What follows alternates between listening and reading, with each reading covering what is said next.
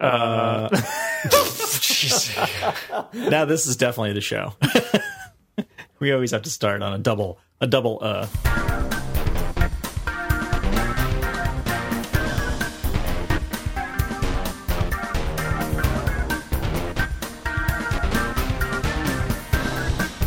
Hey, do you guys like cars? Nope. Oh, okay. Well, then let's not talk about that. What else are we going to talk about? Okay, John. Did you see the thing about the Porsche? You guys like Porsches? hey, either of you own a Porsche? This will be really relevant to Seamless. like 0.3% of our listening audience. You think that seems high? Yeah, I think so. Oh, so Well, you're there's talking that about, one, but there's that one guy. You're talking about the fact that Porsche opted, and I should note, I think. Hold on, now I'm going to check my facts. Wow, I know this is a new era in this show where I actually check my facts. But you're checking during the show, so that's I am, and I found that I was yes, I am correct, which is that Porsche is owned by Volkswagen. Those guys are great. Those guys, they wouldn't do anything bad. Yeah. But Porsche opted to build an integration for CarPlay and not Android Auto because of some privacy concerns. Yeah. I didn't see what the concerns were, but it's Google, so I assume, they wanted a whole bunch of information about what.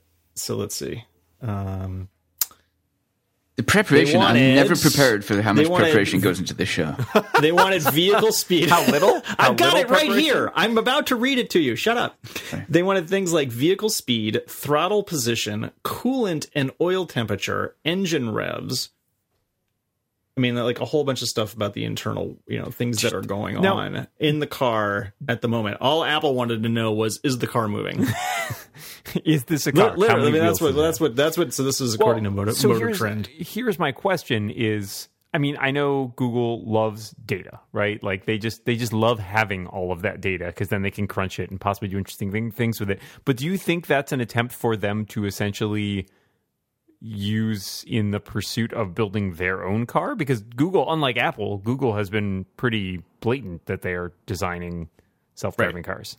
So, do you think that's sort of like, it's not quite, competitive research, I guess, but it is sort of at the same time, which seems kind of shady because it's like, build our stuff into your cars so we can figure out how to build a better car and put you out of business. Yeah, it's sure. It's not like Apple's certainly never done that. Fair enough. Rocker. But I mean, I don't even have a car that supports CarPlay, much less. No, I don't think I'm not sure mine does. Self-driving. I think they've talked about it, but they haven't done it yet. I mean, and man, jeez, those interfaces are so bad. Incidentally, can I just say that German company names are the best? Because if you look up Porsche, it's DR period ING period lowercase h period c period capital F period Porsche AG. Usually shortened to Porsche AG. There you go. I don't know why. Dr. Inghach Porsche. You're a Volkswagen owner, aren't you? I am a Volkswagen owner. You get one of the ones that want to destroy the world? I mean, technically, they all want to destroy the world. Sure. This is question of degrees. Question how soon? Well, so here's the thing. I own a GTI, which is not a diesel car. It is sort of a sporty version of the Golf, but it's already tuned for performance, so I feel like you're already sort of sacrificing gas mileage at that point. So it's not really... I don't think this car is really sold on the proposition that you're going to get great mileage with it because it's intended to be a, speedy, agile little car. So, I mean, again, as people have said, there's no belief that nothing has indicated that they didn't also try to cheat on gas cars. So it's possible that they lied about the emissions or performance on that as well. But that then extends to, you could probably say that about any car manufacturer. So, short answer. Yeah, I wouldn't be surprised if there are other shoes to drop in this. Yeah, I mean, particular. Oh yeah, story. Only one company decided to cheat. Seems unlikely. We're all cynics, So I'm sure it's not mine. I'm sure my company's fine. If you're just tuning in, this is my Car Talk. Welcome to Car Talk. I saw a piece that claimed that it was a Volkswagen reaction to effectively trade restrictions placed upon it by the U.S. EPA. Like they had stricter things than they knew that Volkswagen could meet, which I think is a very poor argument. Yeah, that's because they were doing it in Europe too. It's the fault. Yeah, it's the fault of the government because. Well, I think it's somebody with they have a point of view, a perspective that like trade should be completely unrestricted, and they're trying to frame this in that kind of way. But I mean, when your car tests are intentionally rigged, and then when you actually test them in the wild, they're like 10 times over the actual limit. Yeah, that's not like a little bit. Like you're not fudging to get under some arbitrary limit. And that argument also leads to areas where, like, you know, it's basically it should be impossible. You know, you should not enact any laws whatsoever because people will try and get around them. Yeah. Yeah, that way lies madness. Yes, yes. I don't know. It seems sensible to me. But I have not used CarPlay, obviously, because my car does not accept it. And I haven't heard that it's like all that particularly. I mean, I'm sure it's better than what I've got because what I've got is a tremendous piece of crap. But it doesn't seem like it's, you know, like some glorious. Yeah, everything I've heard suggests that the big problem with it is that it does not fall into the usual Apple purview where Apple makes the hardware and the software because while stuff is running off the phone, they still have no control over the in-dash unit, which could have any variety of different specs. Yeah, I can't even imagine how that works. Well, I mean, they try as much as possible to sort of co-opt, you know, the hardware and just feed stuff directly to the software, which will get you only so far. But they don't necessarily, I mean, because it's configured to work with like touchscreens, dials, voice commands, like all these different things. So it doesn't require just a touch. I mean, it's not the kind of thing where you have to have a touchscreen in order for it to work. I think you probably have to have one of some variety, but you don't necessarily need to use the touchscreen to control it, is my understanding. But I don't know. Maybe you could use it if you purely had one that could be controlled by dials and stuff. Yeah, I looked into this at some point. You get, it's been a while, and I haven't actually written any software for it because I don't know anybody who actually uses CarPlay. You want to write some games for it? The huge install base isn't that attractive yet? Yeah, exactly. But I think you get napkin for CarPlay. I can't see what yeah, exactly. Annotate as you drive. I think you get you get like D-pad controls and selection controls, and then shuttle controls like play, pause, left, right, fast forward, rewind, that kind of stuff. I think it's pretty abstracted. Like you don't get. So I can connect my Xbox controller to my car and then drive with my. That would be kind of cool. That'd be kind of cool. Yeah, you could finally like Mario Kart it up. Have your kids throw like turtle shells. How do I get the car to hop? How do I get it to hop? Yeah, what's the key combination? Power slide, John. Power slide. Well, so here's the thing, though. Like I have been, you know, kind of skeptical on the whole Apple Car thing, and I'll concede that there's enough smoke at this point that there's fire. Not that I, you know, am as optimistic necessarily about a product tomorrow's headlines. Market. Apple cars burst into fire. According to Dan Moran. Apple car on fire. But it's things like this that lead me to thinking that because I have, you know, you have that moment of, well, you know, Apple's working on CarPlay stuff. And at a certain point, they sort of throw up their hands and go, if we're going to do this, we might as well build like head units to go in the cars. At which point, yeah, okay, it's a lot to go from there to say, well, if we're going to do that, we might as well build the whole damn car. But at the same time, I do feel like I can see how that would cascade into them wanting to control the whole widget. I don't think that's necessarily a great idea, but maybe, I don't know. It still seems weird to me. But maybe, you know, 10 years from now, after we're all driving our Apple cars, we'll be like, oh, yeah, it makes perfect sense. But I can see why they would get frustrated with the experience, because the experience does suck. Like, I like everything about my car, including how much it pollutes the environment, except for the electronics, which are terrible. They're just really bad. I wrote about this a few years ago when I bought the car. It was like, it feels like working like an ATM. Like that's what the touchscreen controls are like. Yeah, I think a lot of when I was looking for a car like 9 months ago, and I wasn't in love with any exterior in the kind of car that I was looking for. So I was looking for a 4-door sedan, and there wasn't anything that I just thought, oh my god, I really want that one. just it seems like there's not all that much uniqueness anymore. I don't know if that's categorically true or if that was just the experience in the slice of the market that I was looking for. And what ended all up cars really have making 4-wheel. yeah, It's just really ended like, up well. The designs just don't seem. I don't know. None of the designs seem like that. I mean, you know, there are different kinds of cars. Like, you know, the Bug is unique. Those little Fiats and things like that. But I wasn't looking at any of those cars. And the thing that really made it for me was actually just the interior experience, sitting in the car, what it felt like, and Sure. the controls. So, I mean, I think there's definitely something to that. that's where you spend all your time. I mean, you spend Right. very little time outside the right. car. I spend my time outside of the car, walking around it, looking at it. Well, no, I agree with you completely. And I had similar experiences, you know, when it came to that kind of thing in terms of like sitting in a bunch of different cars. And like, there's some, you know, I drove a Honda Accord for many years and I liked that car quite a bit. And I went to look at a new one. And the console at that point that year was just a mass of buttons. It was like wall to wall buttons, and they were all like square, exactly the same size in rows for everything from like audio to climate control. And it was just like, I will kill somebody while driving this car because I'm going to look over and try to figure Right. out which damn button I want to hit. Yeah. And that was, to me, you know, a terrible design. And one of the things I like about the Volkswagen is that they actually feel like they thought about where the placement of all the controls go. And everything's very intuitive and makes sense to me. So, you know, there's something to be said for the whole user experience, user interface design of automobiles that I feel like there are companies that do it very well. I test drove a Mini too a couple times because I was always interested in those, and the user interface on those is very stylized, but not necessarily very easy to use. Yeah, right. There's- I've seen a number of those. They look cool, but then you're like there's this big knob in the middle, and then there's like this circle of buttons around it, and yeah.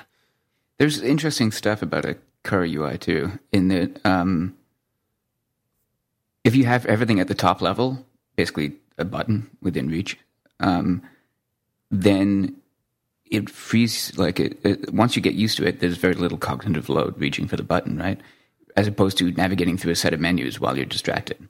Right. Yeah. Because not only do you have to keep your contextual awareness of the road and everything, the traffic that's going on around you, now you've got to build up a mental model of where in the menu system you are. Right. Right. And that was, for me, that was the difference between a test drove the Accord and then a low end Acura, like sort of a higher end Accord and then the low end Acura.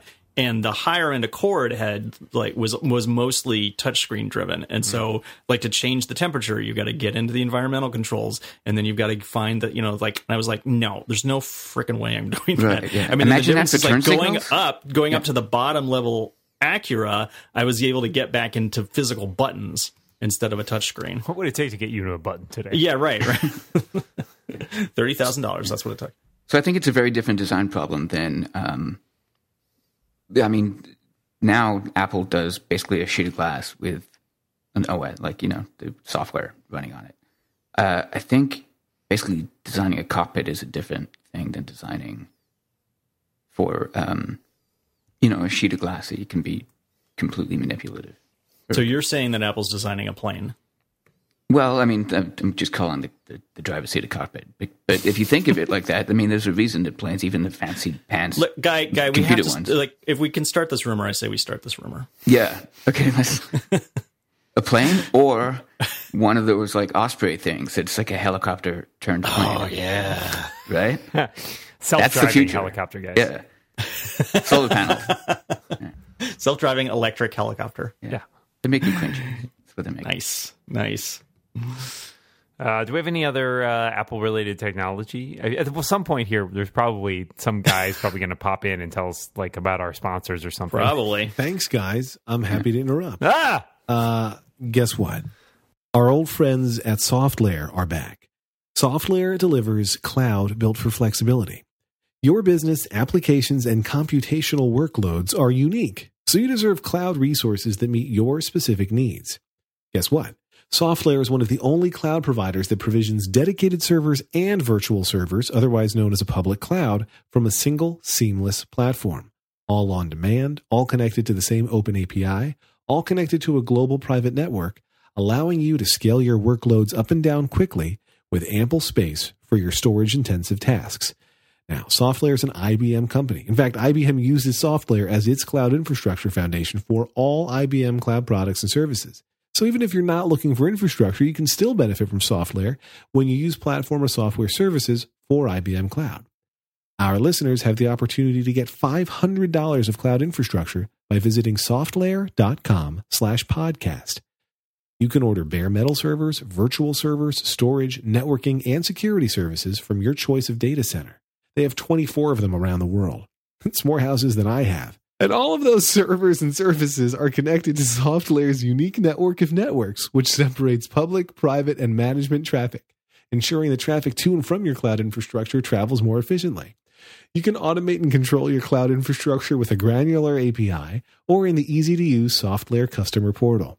Visit softlayer.com/podcast to get started with your $500 off servers, storage, network, and security on a cloud built for flexibility from SoftLayer. That's softlayer.com/podcast. Our thanks to SoftLayer for once again sponsoring The Rebound. They have excellent taste. I miss you, Lex. Thank you for letting me understudy.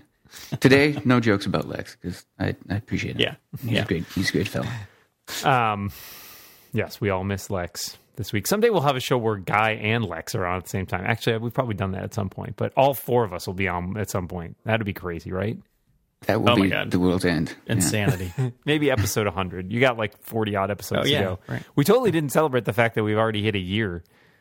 And episode 50. We tend to ignore that 50, kind of shit. Because we can't, because we're bad at math. Well, we don't remember it until we go to like post the episode. Right. I guess this was episode 50. That happens when you have a show with a format as rigorous as ours. Did you happen to look at the Microsoft announcements today? I saw some of them. I saw there's a new band. Are a podcast that rigorously covers Microsoft. Yeah, that's our bread and butter. I saw Joanna Stern cracking wise, which is always funny. Yeah, I saw that they came out with they made a laptop. Well, see, that was the funny thing. Like they first introduced a Surface, and they said this will totally replace your laptop. And then they said, and then their next announcement is, we're making a laptop. This will totally replace your Surface. This is the laptop that's going to be replaced by your Surface. Oh yeah, we had to create something for the Surface to replace. So we made a laptop. Right. So now we made a laptop. Yeah. Yeah, it's a little bit of like snake eating its own tail kind of thing. Right. Which they kind of did already with the Surface and the Surface RT. Yeah, right. And the Surface RT, the Surface, which one was the one that failed miserably? The RT failed miserably because it was running on an ARM chip. Right. Yeah. It was more akin to an iPad, and I was kind of more excited about it because it was lightweight. Like the original Surface had those giant, it was pretty thick, and it had like giant slats in the side for the air for the heat to escape. So this new one, I'm just looking at it on the Verge, has some pictures. It looks like a laptop. Whoa, it's got a weird hinge though. That was the thing. The hinge is supposedly and you can pull the screen off and like flip it around. Sorry, I'm just. That's happened on Windows stuff before. That's like standard Windows. That's weird, man. crazy laptop stuff. Yeah. Okay. I guess that's great. It's just more of a. I don't know. I mean, like, I guess if you're in the market for a Windows PC, but it's interesting that Microsoft has gotten more and more into hardware construction over the past decade or so. Mm-hmm. Because, they were a software-only house, I feel like, for most of the I mean, they made 80s, mice. 90s. They made mice and keyboards, and that was about it, right? But, then they moved into the Xbox, and then they've got this. They've got the HoloLens. They've got, the Surfaces. Zune was an early one. That the Zune. Came and went. Oh, man. How could I forget Xbox being Zune? Yeah. That is a crazy hinge. That is a crazy hinge, isn't it? It's kind of cool. I mean, and to a certain degree, at least, it's still silver, but the whole thing doesn't doesn't ooze MacBook smack. Quite It as much as doesn't seem like so many of them. I mean, basically only because they didn't use black keys. They used silver keys instead of black. But aesthetically, speaking, it doesn't look exactly like a MacBook. Although it does have a glass trackpad with no button. Yeah. So, Yeah, but at a certain point, that's the way the industry goes. yeah, let it go, No, Well- guy, I will not let it go. No, I don't mean you. I just mean like this whole... Right. These No, guys did it first and those guys did it first. I mean, No, whatever. it's convergence, right? It's again, it's the same thing with again, all cars have four wheels, like John was saying before about all cars looking kind of samey. At a certain point, there are things that are just sort of adopted as conventions, right? Right. So, it's one thing if you immediately ape another product. That's kind of lame. But once it's been kind of shaken out And established. and established, and it's like, yeah, okay, that's just a better way to do it. Fine. The thing about the laptop is that the computer experience is so intrinsically linked with the software to me and because it's like a work thing more than I could play around with a Surface in sort of like a tablet or even like a Windows phone or something, but I feel like I'd have a much harder time shifting to a Microsoft laptop, if only because it's so intrinsically Windows, which is not... I go to my computer to get stuff done and to be really effective and productive because I know how everything works and it's all set up and configured to my usage. Whereas, tablets, it's less easy to do that because there aren't as many features that you can sort of tweak to your liking. Yeah, speaking of tweaking, you should have an 11-year-old who has a Windows laptop who loves to tweak things and then can't figure out how to get them back. That's awesome. Also, why probably can't figure it out how to doesn't use work right? anymore. Are you still hip to Windows, John? Because I mean, certainly more than Dan and I think you... Yeah, knew a lot more about it, Yeah. because of him, I basically interact with it almost every day. Wow. And do you have Windows 10? That kid still lives in your Yeah, house. he's got that? Windows 10. He's got Windows 10. He's not crazy about it. I mean, I don't know. He for some reason he thinks it's buggy. And I guess it's not out yet, right? So Isn't it? Oh, I thought... Is it not out? Is it out yet? I mean, because we got in the 26th, beta. but- We got in the beta program. Was it okay? Okay, because we got in the beta program, and so I did lost track of where Right. it was. He seems to think it's buggy, but I think it's mostly just because he does crazy things with it. So, I don't think I mean, that's... If they let you... Well, I think Turn the the dial, problems that he's encountering are things that he's screwed up, not not that he's because he almost all of his stuff is Minecraft stuff, and he's constantly moving jar files around, and then when something doesn't work, he thinks that it's because of the he's like, this operating system DLL as opposed seems to- way too big. I'm just going to delete it. No, he does not have administrator privileges anymore because that was I used to do that to a bit my of a parents' problem. computers. That's why I'm not making fun of them. I just fiddling with stuff that you don't understand. That's part of the process, Exactly. right? I mean, that's you figuring how we that all stuff out. Yeah, right. You got to break something, that you got to rip it apart to figure out how it works. So it's just the thing that's hard for me is I wish that I knew the operating system a little better so that I could restore it to an image quickly. And still be able to put his files back on. And I'm surprised they know how to do that easily. I'm surprised Microsoft doesn't have great tools for that, given that they're... Well, they might, and I just don't know what they are. Okay, their enterprise background would seem that should be dead easy, right? So. I'll just sign up for an enterprise account. Well, no, I don't mean that, but I mean, you'd think that they would build just to reset and button. Right, from that experience that they'd be able to build back that. in my previous career when I did work in IT, that was kind of something that we all did was we had just, images of essentially standard computers that we deployed throughout our office. Right. And you just someone's computer is acting up, you pulled it in, you imaged a new drive, slapped it back in, sent it back because everything was on the network. You know, so certainly that capability exists. It's just it's easier to deploy on an institutional level than it is, say, in your own house. Right. Right.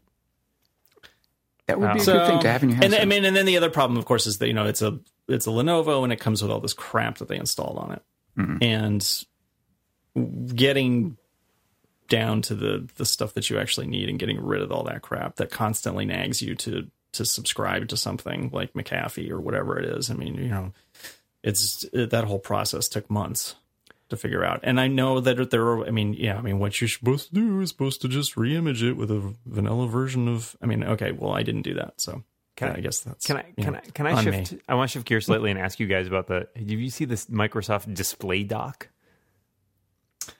No. This is what you I heard. plug. It's like a hardware adapter where you can plug in a keyboard and a mouse and a display, and then you connect your phone and basically use your phone like a PC.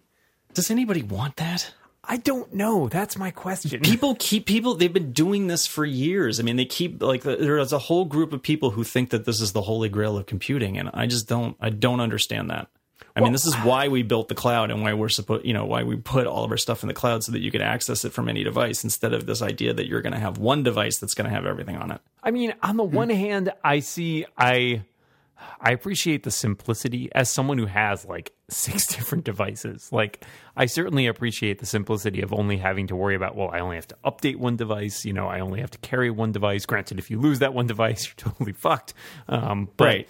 But there is something appealing about that, especially now as smartphones have gotten so powerful that we are starting to get like high performance, out of our iPads and iPhones.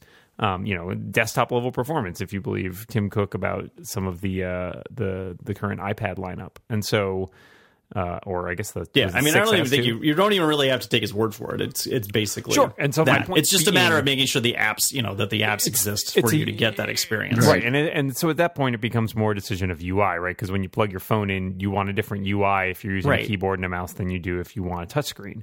Yeah. And that's kind of what Microsoft was shooting for with the Surface too, right? Like you could have go back and forth between touchscreen and keyboard, trackpad, and I certainly agree that there are both of those UIs are better for certain things. So it's not a case of purely one being better than the other. There are circumstances where a keyboard and mouse is better, and there's circumstances where a touchscreen is better. And so I can see why you would want to do that, and why you would feel like having one device that you could toggle between those two modes is attractive, but I agree that the practicality and actual usability of it has still seemed to come up short. I don't want to be plugging things in and out all the time, though. Well, that's the other question. It's like I don't want to have to dock anything. I don't want to have to insert a bunch of things into my whatever. See what I mean? Let's pretend nobody wants that. Let's pretend that the wires are just an artifact of this generation of this kind of thing. What I think. Yeah. Yeah. What if you just walked up to this quote unquote dock and through magic, it picked up your phone and just started displaying on the screen Here's kind of what I picture based on that is let's say you have a something kind of like the Apple Watch charger, right? Like an inductive charger. You slap your phone down on this little cradle, and all of a sudden, your keyboard, trackpad, monitor all recognize it's there without you having to connect anything, and you're off and running. There's something to be said about that as a setup, I think. Well, the biggest problem is one of software design. Sure. Because designing a good app for either mouse and keyboard or for touch display, they're both hard to do well. As we know, there's so many crappy apps out for both methods of input. Mm-hmm. Having one that switches seamlessly between them is that's going to be a bit of a nightmare. Right? Well, but then I think about things like, just to use an example, because I know it updated as of just before we recorded this. You take something like Tweetbot, which has a Mac version and an iOS version.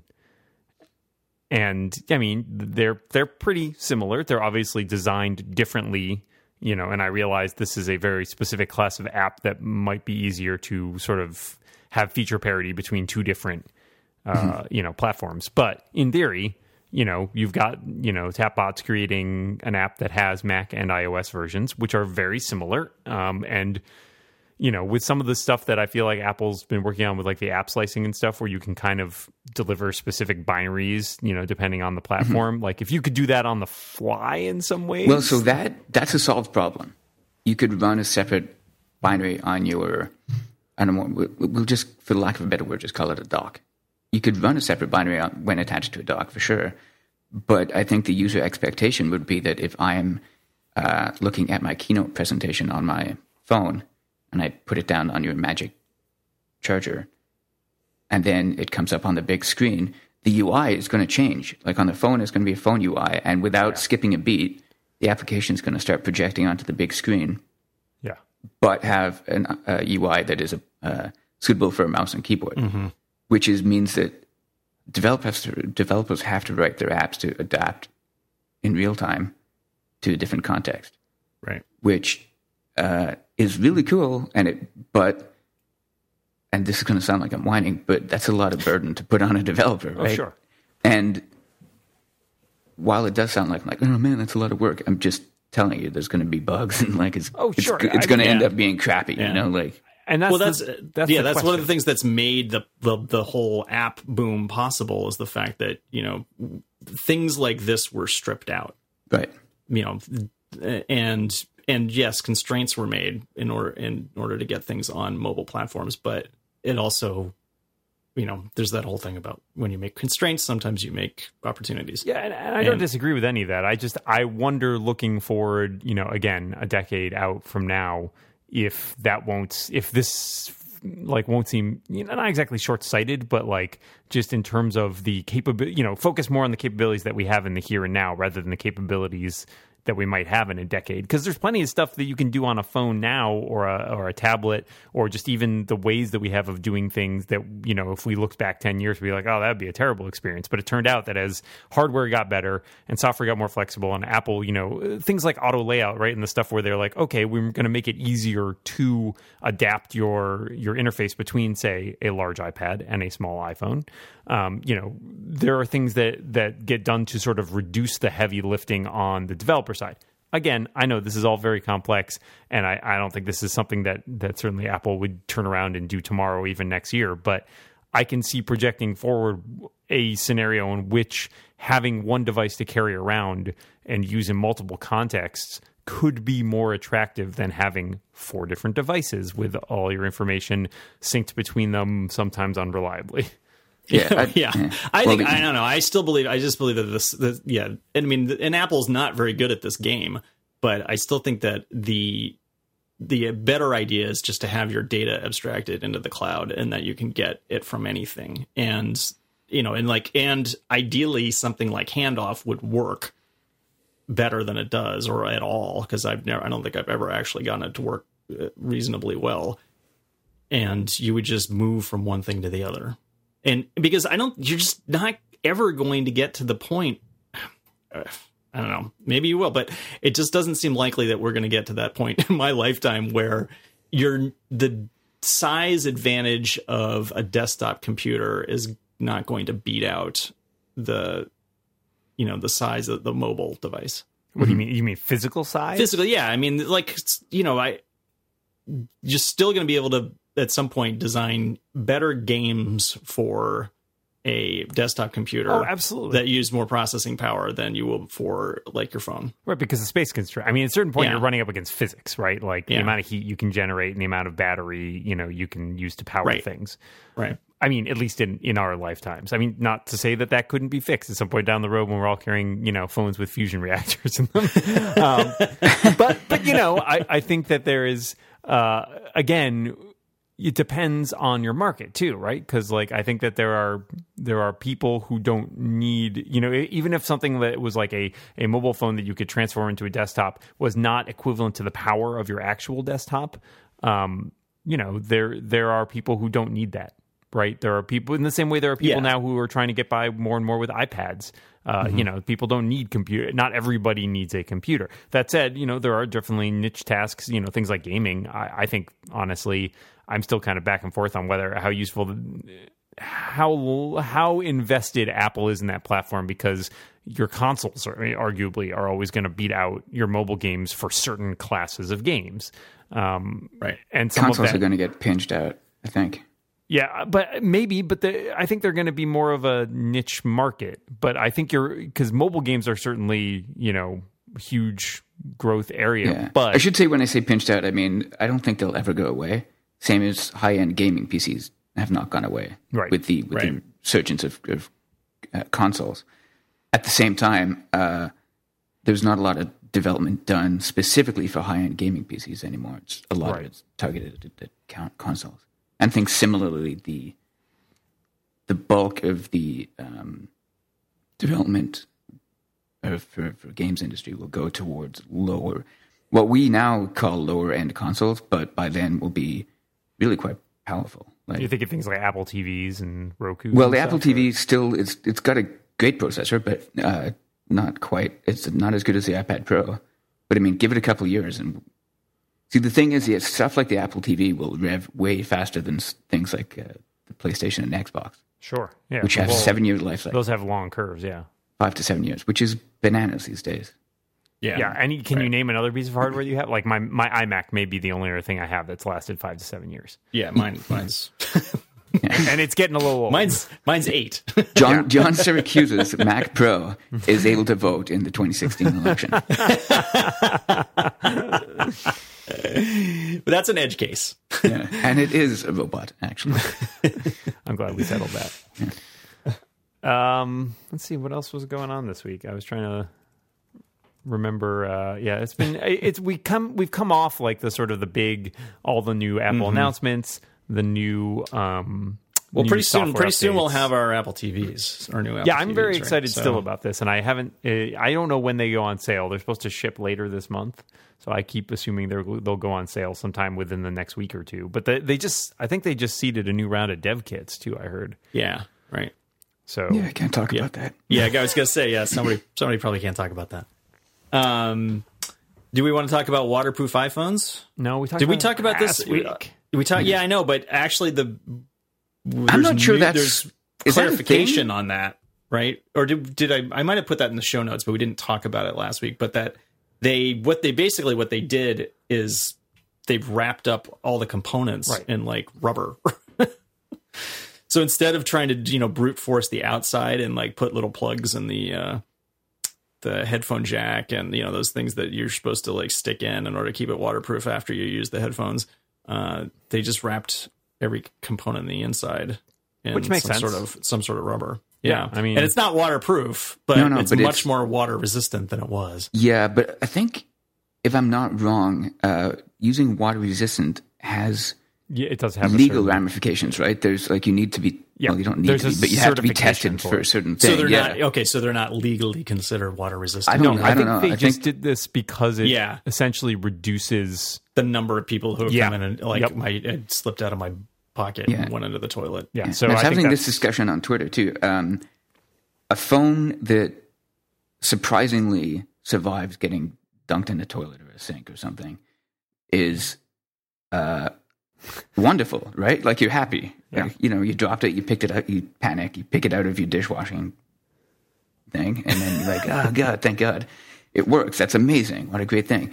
If you're promised that it's going to work underwater, then you go test it and it fails. That's like, I mean, the watch is resistant, and I've still, I haven't tried submerging it, right? No. But I don't care. I wash my hands with it on all the time. Oh, sure. Yeah. Do you shower with? I mean, have either of you showered with yours? No. Craig swims with his on, for God's sake. Well, I mean, I can see swimming because, granted, I know Craig detailed the problems with sort of the fitness aspects of it when swimming, but I think that makes more sense than for me showering with it, just because I don't wear my watch to sleep either. So if I'm going to get up and take a shower in the morning, I'm not wearing my watch. Yeah. Even my watch, even like a watch that's like... When would you charge it if you were I'm not to putting sleep? my watch on to get in the shower. That is not a thing that we're doing.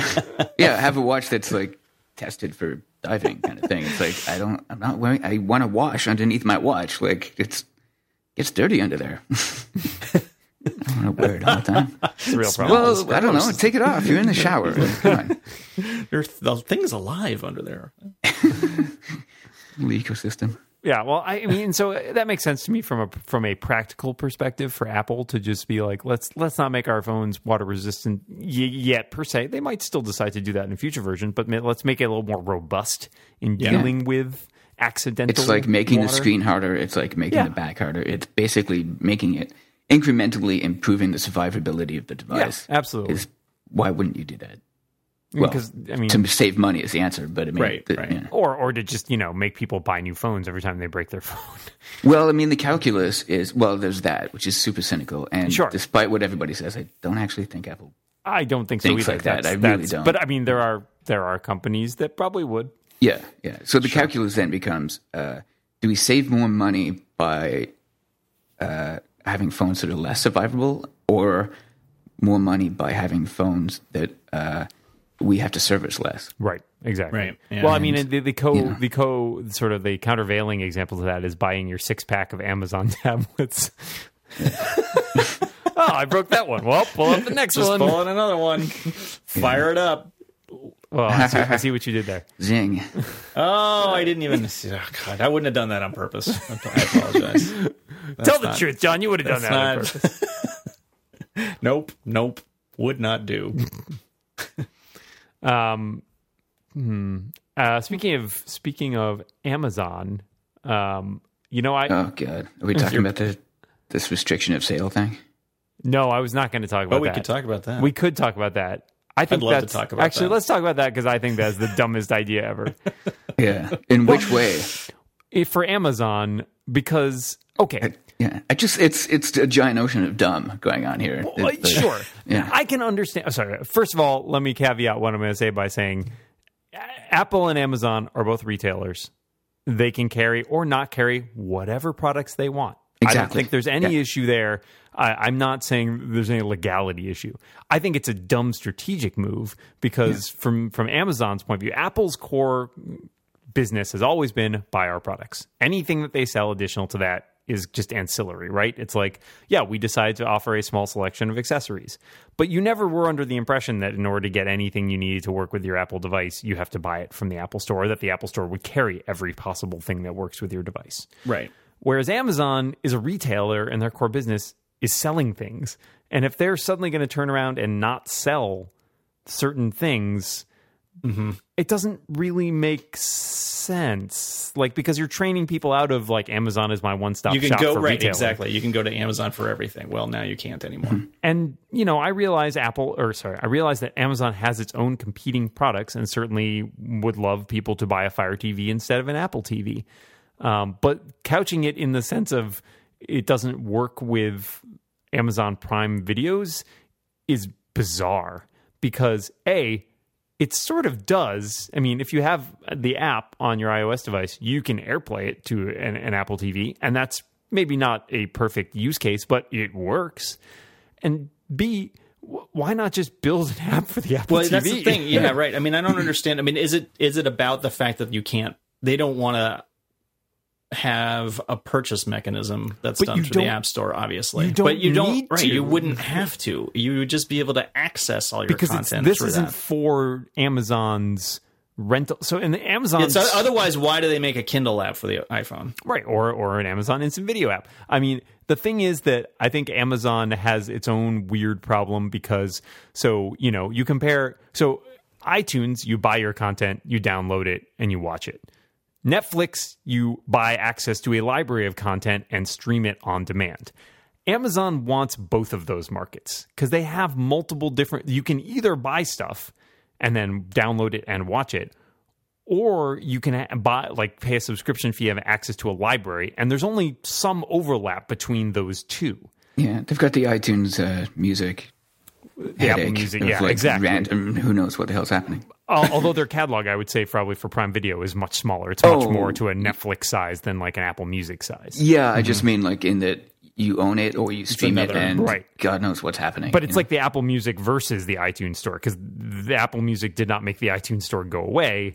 And it's even more confusing how those products relate. And I think that's Amazon. I just mean like a multimodal access system is way more confusing than just one or the other. Absolutely. And so they have these multiple competing business models in some way. And so what they're offering on iOS, I think, largely is Prime Video access. So if you've already paid, you don't buy anything through the app. You're just you're just signing in with your account that you've already, set up a subscription for and taking advantage of the catalog that's there. The only thing I can think of, because this does not make any sense, but the only difference between sort of an Apple TV device and an iOS device that may affect Amazon is the universal search through Siri. Mm-hmm. In that, if you say, show me where I can watch, I don't even know anything that's on Amazon, S.H.I.E.L.D., let's say, and you have got it, or whatever the event is, so you've got it through Amazon Prime, but Amazon Prime comes up later in the list than, let's say, Netflix, which is now streaming it free. Mm-hmm. Now you've been shown that, like, look, there's all of these options. So maybe you just go to Netflix rather than Apple. You know what I mean? Like but it's a sunk cost because you're already you're either a subscriber to one or both, right? Well, you are then, but when it comes time to re-up, maybe you're like, well, you know what? I never bother going as far as Amazon because I see that there's so many other options on these things that are more affordable. But I think that the issue with that is that Amazon, this is part of Amazon Prime, which has all these other ancillary benefits. So most people are getting the video as like an add-on because they want the shipping or they want all the other free stuff that Amazon gives them. So I do agree, and I want to say that I did call it a big ocean of dumb. I'm just trying to understand what. No, I agree. And I would think so. Some of it might come back to that in-app purchase thing, right? Like the reason the Kindle and Comixology apps don't have any purchase capabilities is because of Apple's stupid 30% rule, which I think is also dumb. The idea that if you want to buy something using in-app purchase, Apple gets a chunk of revenue for that. Yeah, and again, and it's dumb, not feasible not for evil. Amazon or anybody else of that size to do that.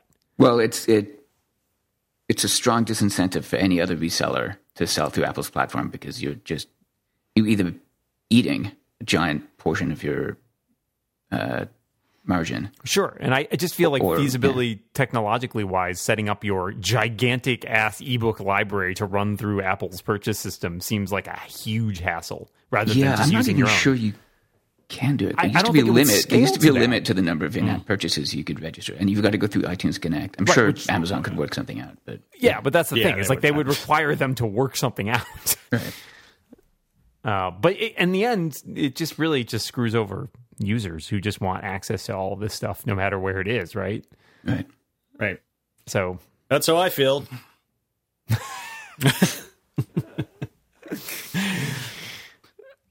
I totally just co-opted that. Sorry, John. Sorry, I was angry. I'm angry. Yeah, I'm no, it's letting okay. it go now. I'm letting it go now. Okay, So good. I'm going to my happy place. Would it be? I don't know. I'm trying to think. Like maybe in the future, it'd be nicer to just buy directly from the. I'm going to say publishers, but like you go to Warner Brothers to buy your Warner Brothers stuff. Like you can skip the middleman effectively. Except that whenever they've tried that, it's usually a big pile of shit. Right. Because those companies Yeah. don't know how to build that experience. With the No. exception maybe of Disney, which actually seems to kind of have an idea of how to be And smart about that kind of MLB, thing. who are killing it. Yeah. Oh, sure. yeah. But the sports networks are like their own little fight. Yeah, that's a little fiefdom weird thing, but yeah. But I mean, MLB is running HBO now, right? So Are they? I did not know that. Yeah. But that makes sense. And have you seen You mean they made that app? yeah, but The they're all same their people? back end technology Okay. and the app, I believe. I was going to say if you compare Pretty sure that's the case. the advanced media or whatever they're called, Yeah, the MLB Advanced Media Group. Those guys, I've met those guys. those guys are smart. They They're, make yeah, a little great bit stuff smart. too. Yeah. I was going to say if you've ever used Ultraviolet, which is essentially the industry's attempt to do that, then you kind of understand why we don't want to leave that in their hands No. because it is a Yeah, pain it's as in bad. the It's as ass. bad. It's as bad as the car stuff. Yeah. Yeah. Yeah, it's just. I just think the model where you make something and I pay you for it is a good one. Like, we don't necessarily need a middleman, but we do because the people who are making stuff are so They don't out of know their how to- depth in terms of actually being able to figure this situation out. And they're so accustomed to selling through, there's buyers for big movie chains and, they're not accustomed to selling to individual users. So they have no clue what the hell happens. Yeah, it'd be nice if we get to the point where the people who are literally creating the stuff just drop it into a hopper and it goes to all these different outlets, and you choose your end user experience to get any of that stuff. Yeah. I mean, and somebody was talking about, like when The Martian came out, and I would pay, I think it was Ben Brooks. So I would pay, or no, he retweeted someone who said I would pay $50 to watch it at home right now. And I think you'd actually have to pay more than that because I went with my family to the theater, and I can tell you we paid $60 to get through the whole experience. Yeah. Oh for the man, we for the paid three of us. I went the other day, but we had to leave about halfway through. So that was depressing, both in terms of that was a cool movie, and that cost a bit of a fortune because we saw it in 3D and it was like $35 man. just for like 2 tickets. ugh. Plus some popcorn that I really didn't. Yeah, right. Eat, That's but the I have thing. like I need. Yeah, popcorn in my we hand, didn't do 3D, but it was like, for the three of us, the tickets were $30, and then the food was $30. I was just like, oh my god! And nice we night at the theater. didn't get that much really. I mean, in terms of food, but it's like it was they basically doubled their income from us because we bought some popcorn and some candy and stuff. But I still love the cinema experience, and the popcorn and candy is part of that for me. So. Maybe I'm like an old man, like an old nostalgic man, like. But I know it was I like it when my interesting that shoes get sticky because of this, like the spilled soda, and Yeah, In my day! my son did not want to go to the 3D version. And Well, I I think don't like that's- 3D, but I had heard on like NPR that the 3D really pops in this movie. So I was like, all right, well maybe I'll try the 3D. But he was like, no, I don't want to go to 3D. Yeah, I think that's where we Okay. kind of have to leave a bit of uncomfortable feeling was setting in. Oh yeah, like nausea or just like, Yes. yeah. Well, I mean, the opening scene was it just things went south pretty quick. Well, no, like whatever, Yeah. and it's Yeah. not really my place to be talking about it, but yeah, it was like discomfort, and I think maybe it was a 3D thing. Given plus, I mean, it kind of harrowing. Start to the film. Yeah. Right? What was funny, like the thing that bothered my son the most was the previews because there were a lot of horror previews. Yes, Like 3 or down on 4 that. I horror don't like movies, that. or like 3, I guess 3 in the previous. First of all, there were like 20 previews, and then like several of them were very scary horror movies, and just and it's really just the music and the sound, like. Yeah. And, there was that and he ghost was- one, right? Where they're- Yeah, like there was the Benicio del Toro one, which was less bothersome. But then there's the Japanese forest one. The Forest, I believe it's called. I'm only half listening Crimson to you guys Peak right is the now, and other I don't one. know what the Yeah. fuck you're talking about anymore. It's an entertainment we're way podcast. far Dan. afield. We've moved into entertainment mode. Anyway, The Martian, good movie. Go see it. Yeah, it was great. This week's podcast not in 3D because it'll make you sick. sponsored by Mars. Well, it's not like it's anyway. Whatever. Yeah, I want to retract what Mole said. It's not that it will make you sick. It's just that it had a particular effect on it. This movie will make you It's too vomit. much. Well, too it's much? not like the camera's moving crazy, and I think they're not. It's not over. Yeah. It's not overwrought with 3D. Is what I want to say. Yeah. Yeah. Okay. All right. Anyway, Yeah, back to computers. Computers. Does anybody use computers anymore? No, fuck those things.